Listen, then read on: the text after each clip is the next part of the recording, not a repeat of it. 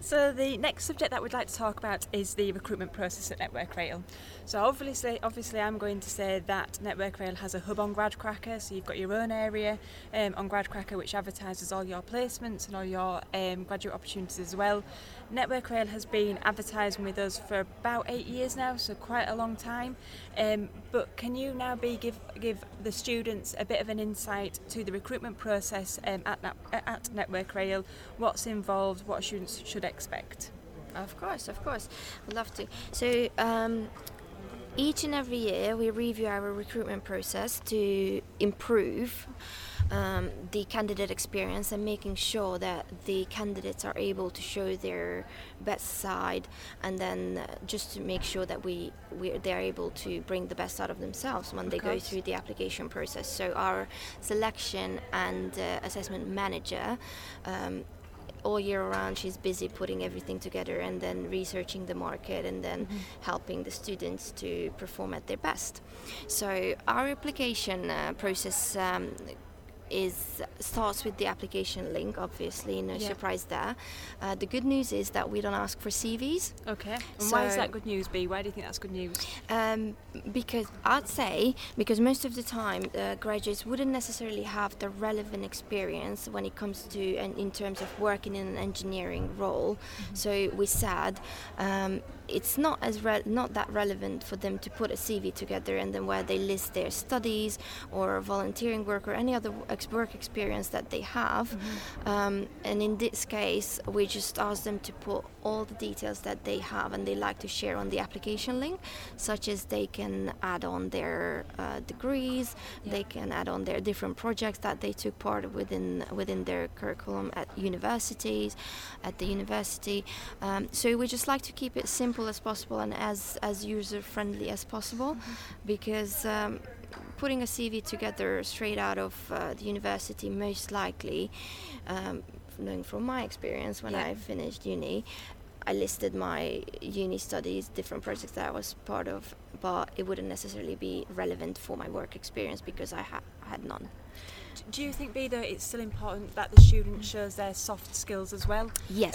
So things like communication skills, presentation skills and everything else, so you would want the students to put those skills within the application? Exactly. I'm really glad you asked that and brought that up, Carla, because Network Rail is all about transferable skills. Brilliant. So talking about the different traits that we look for in candidates when they apply for Network Rail would be communication skills, whether they are a team player, and then how they collaborate with others, are they challenging, are they taking accountability of their work and things like that. So we rather focus on those bits and pieces than work experience, because the whole scheme is about gaining experience, gaining the relevant experience. So we're not too keen for them to be a fully fledged engineer in terms of like all the skills that they come into Network Rail and the graduate schemes and they know everything and anything. That's not the whole point. Our schemes are, the whole point of the scheme is to give them the tools, the experience, the skill set, and then once they off the scheme and completed the 2 years, then it's a different case for them to put a CV together and apply for something. I think from a student's point of view, it's they need to be quite open with all the skills that they've gained. So, for example, soft skills could include things like being on the football team or being a part of a society, even if they're doing charity work or something else outside the university studies. If they don't think it's relevant, it probably will be relevant to a potential employer because it shows all those transferable skills. Exactly. So from a student's point of view, all the students out there, graduates who are looking for a job, I do think it's important that you put all the different skills on there, and you know, Network Rail in particular, they're looking for those transferable skills, so make sure you add those. Yes, so I highly recommend that. Yeah, definitely. So the next part of your recruitment process, so a student would fill in the application form. What's next, B? What should they expect after that? So right after the application form, there is a test called the situation judgment test, so which is let me start again. So situation judgmental test. It's hard to say. It's called. It's not hard to do. It is tough. It is tough, to be fair. But there are couple of tips that I'd like to share to make it easier for the students to go through that process. It's all about, as I mentioned before, Network Rail is all about safety. Yeah. So everything that we do is safety is at the heart of it, and then we need to make sure that we work around the clock being safe. So this test is about safety, and then there's a document on the website called the Safety Vision document. So I highly recommend for the students to read through that if they apply for Network Rail, because Where can they find that be then? Is that on the careers site? yes, Brilliant, so networkrail.co.uk, Yeah. and Or the hub on GradCracker? or the yes, exactly. The other bit would be it's also available on the hub, so probably it's easier to go through the hub because everything and anything is on there. So Absolutely. let's keep it nice and simple. Yeah. GradCracker hub. Visit the website. be. Place to be. Everything is on there, put together in a very, very nice and fun way. So. So safety vision document, highly recommend to read that because that will give the students great insight and good insight and information what we actually look for. So there are no wrong or right answers when someone goes through this test. However, end of the test there is a measure how safe you'd be in the workplace. Yeah. So it's all about that. There are, for example, 3 scenarios. You're out on the track and then you see a wire hanging out from the wall and then it's raining. What would you do? A, leave it as is. B, flag it to the station manager, or do something about it. Put signs up, flag it with the manager, and then make sure everyone is safe. So these would be the bits and pieces that a student will need to think when they go through the whole test. So you mentioned B, there's no wrong or right answers, but there must be a pass mark. So do you have to get over a certain, number of questions correct to be able to pass the test? Yes. So what I mean by there is no right or wrong answers. At the end of the test, it will be measured against our safety criteria. So and someone will pass based on whether they meet the safety criteria that we look for. So. Yeah. Just to give a little Read bit of that a document. exactly, just to give a little bit of a tip, think safety. Okay, so the students doing really well. They've gone through the application process. They've passed the situational judgment test. What's next? That will be next would be the psychometric game, Yeah. which is all about analytical skills and problem solving and critical thinking. So it would be like solving a sequence, numerical skills, going through different scenarios with numbers. What would be the next sequence of the 10th number and things like that. So we are currently putting together materials, and then we'll be out to on campus, helping out students to give them a good insight of what a psychometric game is, because most of the time they find it quite difficult to go through it because they've never really seen it before. So keep an eye on our skill sessions, and then it will be on GradCracker's website as well. Yeah, brilliant. The events where the students could sign up and get a good insight of the psychometric game. Right after the psychometric game, there will be a video interview. Online video interview, meaning that the candidate will need to film themselves, and which can be a little bit frightening because it's something that students are not, or anyone really, not familiar with. We don't do that on a daily basis, filming ourselves talking about different competencies and things like that.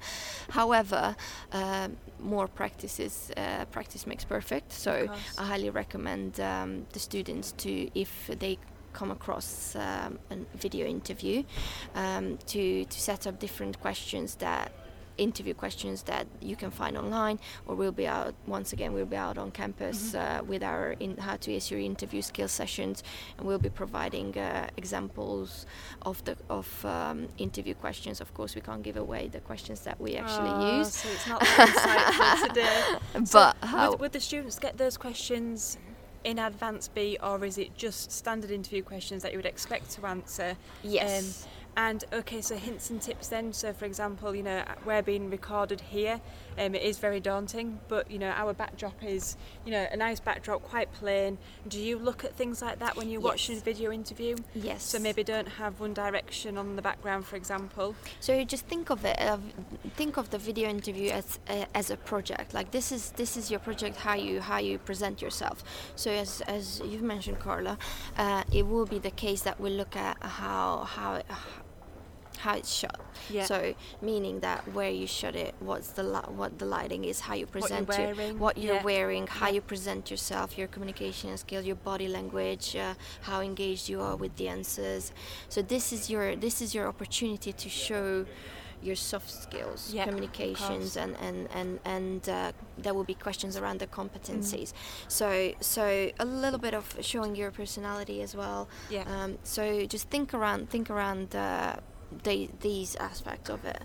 So it's definitely something that you introduce yourself to the business and to the assessors who are going through these interviews. So give me one question, B. One example of a question. There will be obviously. And not what's your name. yeah. It will be something around. So how did you deal with a time where you had to juggle different projects at the same time? So question. Time management, which is quite relevant to uni students because. We know the workload that they need to go through, and it's a great end of the 3 year, 4 year, however long they're at university. It's a great achievement because there's a lot to juggle, and that's something that they always can really feedback because that will be relevant for the workplace because it's always the case. Of course, you're always of juggling things. So that'd be something that. Fantastic. So video interview, successful again. You know, this candidate's doing really, really well. Next stage, is it when they come here? Yes, the next stage is the Fun Assessment Centre. Brilliant. So we had a lot of. And then we get to meet you, B. Yeah, they that's the best bit of the day. Yeah, so we're looking forward to that stage. So I know it can be a long process. It takes a couple of months, but.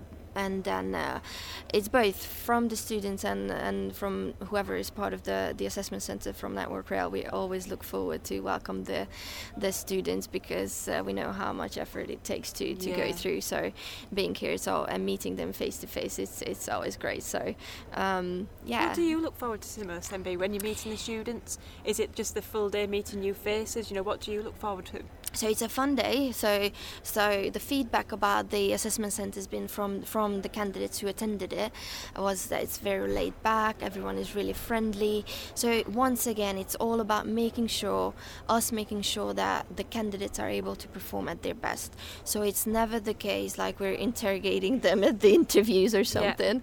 It's always making them feel comfortable and there will be 2 interviewers on the panel and there will be technical questions, for example, for engineers that they will need to answer, competency based, and then we just changed our interview template to make sure that they can talk about their strengths in terms of soft skills and how you organize your life, how you manage as I mentioned, how you juggle different projects, and what the candidate's strength is. So making sure that if they managing different projects in a way that is really effective, then we put them into that side of the business so they can thrive and they can make sure they come in with a lot of confidence, and then they can contribute to their business straight away and be part of projects that they enjoy, and then they will be successful in. And then there will be in the assessment day there will be the interview, which is for an hour. Very friendly, laid back. It's rather a conversation instead of a so what have you done sort of thing. Show us. So it's fun. And then once the interview is done, there is a group exercise. The main purpose of the group exercise is to assess behaviors, how they communicate with each other. So there will be 6 candidates in one group, and then each candidate will have their assessor, and then there's a scenario, let's say they are at the station and then something went wrong and they need to make sure that they come up with different ideas and solutions to make sure that the passengers are actually getting from A to B. Real life scenario that could happen any day. And then what we look for, how they communicate with each other within the team, who's taking a lead, who will be. So what do you look for? I'm butting in, but would you? Is it a positive for you to be a leader, or do you want to see team players? You know, how should the students? Yes, so a little bit of both. The reason for that, because we're looking for candidates who are challenging. Yeah. So if there's, the great thing about Network Rail is that anyone working for Network Rail has the opportunity to make things better, no matter what role you're in. So if there's anything that the person who's in the role thinks that can be changed for the better, procedure, how we get things done, using the lean methodology, talking about changing ways of being more effective, and it will be a little bit of both, team player and a leader as well, who takes charge of things and steps up and makes a difference. Yeah, but also listen to other people. Exactly. Take on other people's opinions and everything else. The reason why it's so important for Network Rail, obviously, because we're a nationwide company. 44,000 people are being employed. Every single day, a graduate or a senior engineer or anyone in the business will be meeting with people within the business who they never met before. So they need to be able to communicate their ideas in a way that is respectful, and then in a way that is challenging, and they come up with a better idea, a better way of doing things if anything needs to be changed. So it's a little bit of both, being a team player and making sure that within the team or across teams, because everything is so interlinked and everything relates to each other somehow, and that's the so-called, and whatever we do, the end product, where we take passengers from A to B and serve them. So with that mindset, being customer driven, that's important as well for us. So when it comes to the group exercise, these are the bits and pieces that we look for. Brilliant. So what can a student expect? So how many students would be on these assessment centres? So you mentioned that team that the student would be part of. How many students would be there? Is it 5 or 6 or more than that? So for the overall, for the day, about 100 candidates will be seen. Okay. And that's assessed. Going to scare people. And assessed. But to break it down, how that works, so it's not that daunting. So there is an AM session and there is a PM session. In the AM session, we will have about 50 candidates coming in, and they will be put in different groups. So there will be group 1 and group 2. So that will come down to 25 candidates being assessed, and then each and every candidate will go through the interview process on their own, meaning each candidate will be assigned to an interview panel where 2 interviewers will be interviewing them. So that's one scenario. And then when it comes to the group exercise, within the group exercise, 6 students, maximum of 6 candidates will be assessed. So it's not going to be the case where they sit, hundreds of them sitting in one room, and then it's like, oh my god, I have to stand up and talk in front of 100 people and go through my interview questions, sort of thing. It's not the case. We make sure that we give the time to the students and candidates to shine. There is also 2 fun bits about the day. Go for it. There will be graduates with us on the day, holding an Q&A session. Where the candidates can ask any question they would like to find out about the different projects or the scheme or the company, and then after, when they're done with the day, they will be able to tour the building, which is a great thing, because it's a fantastic building. We're very proud of be working, and very very very fortunate to be working here, because it's a great place. It is amazing. So a couple more questions, if I may be. So obviously you do, but do you make allowances for students with a disability? And yes. should the students be honest with you and upfront during the application process? Say, look, this is this is my disability. How can you help with this? Yes. So I think some students are worried about mentioning things like this so early on. Yes, so bringing candidates in is one of the most important thing for us as a company and Network Rail, that we help people with disability. Yeah. So we pledged, obviously, for within the disability scheme, Yeah. that we will help anyone, and we will hire anyone with a disability, making different adjustments. As long as they pass the interview criteria, they will be hired. So we never discriminate any candidate or anyone applying for Network Rail with any disability. We highly encourage candidates to disclose it and to let us know, because in that case we can make the relevant adjustment for them within the assessment centres. Sometimes, as you mentioned, Carlos, unfortunately people don't feel too comfortable talking about these things, and they end up underperforming because they never disclosed it. Exactly, yeah. So for us, let's say last campaign, when we held our assessment centres from January till March, we had about 20 candidates disclosing, and each and one of them were specifically treated and then in a way, and then they were given all the reasonable adjustments that they needed to have to make sure that they perform at their best. So Network Rail is very inclusive in that sense, and then we have different support groups within the company for disabled people, or for gender diversity, for LGBT community, multi-faith community. So everyone is welcome to work for Network Rail, and diversity and inclusion it's a big deal for us. Brilliant. I think that's the end of the application process. So we'll move on to our next podcast.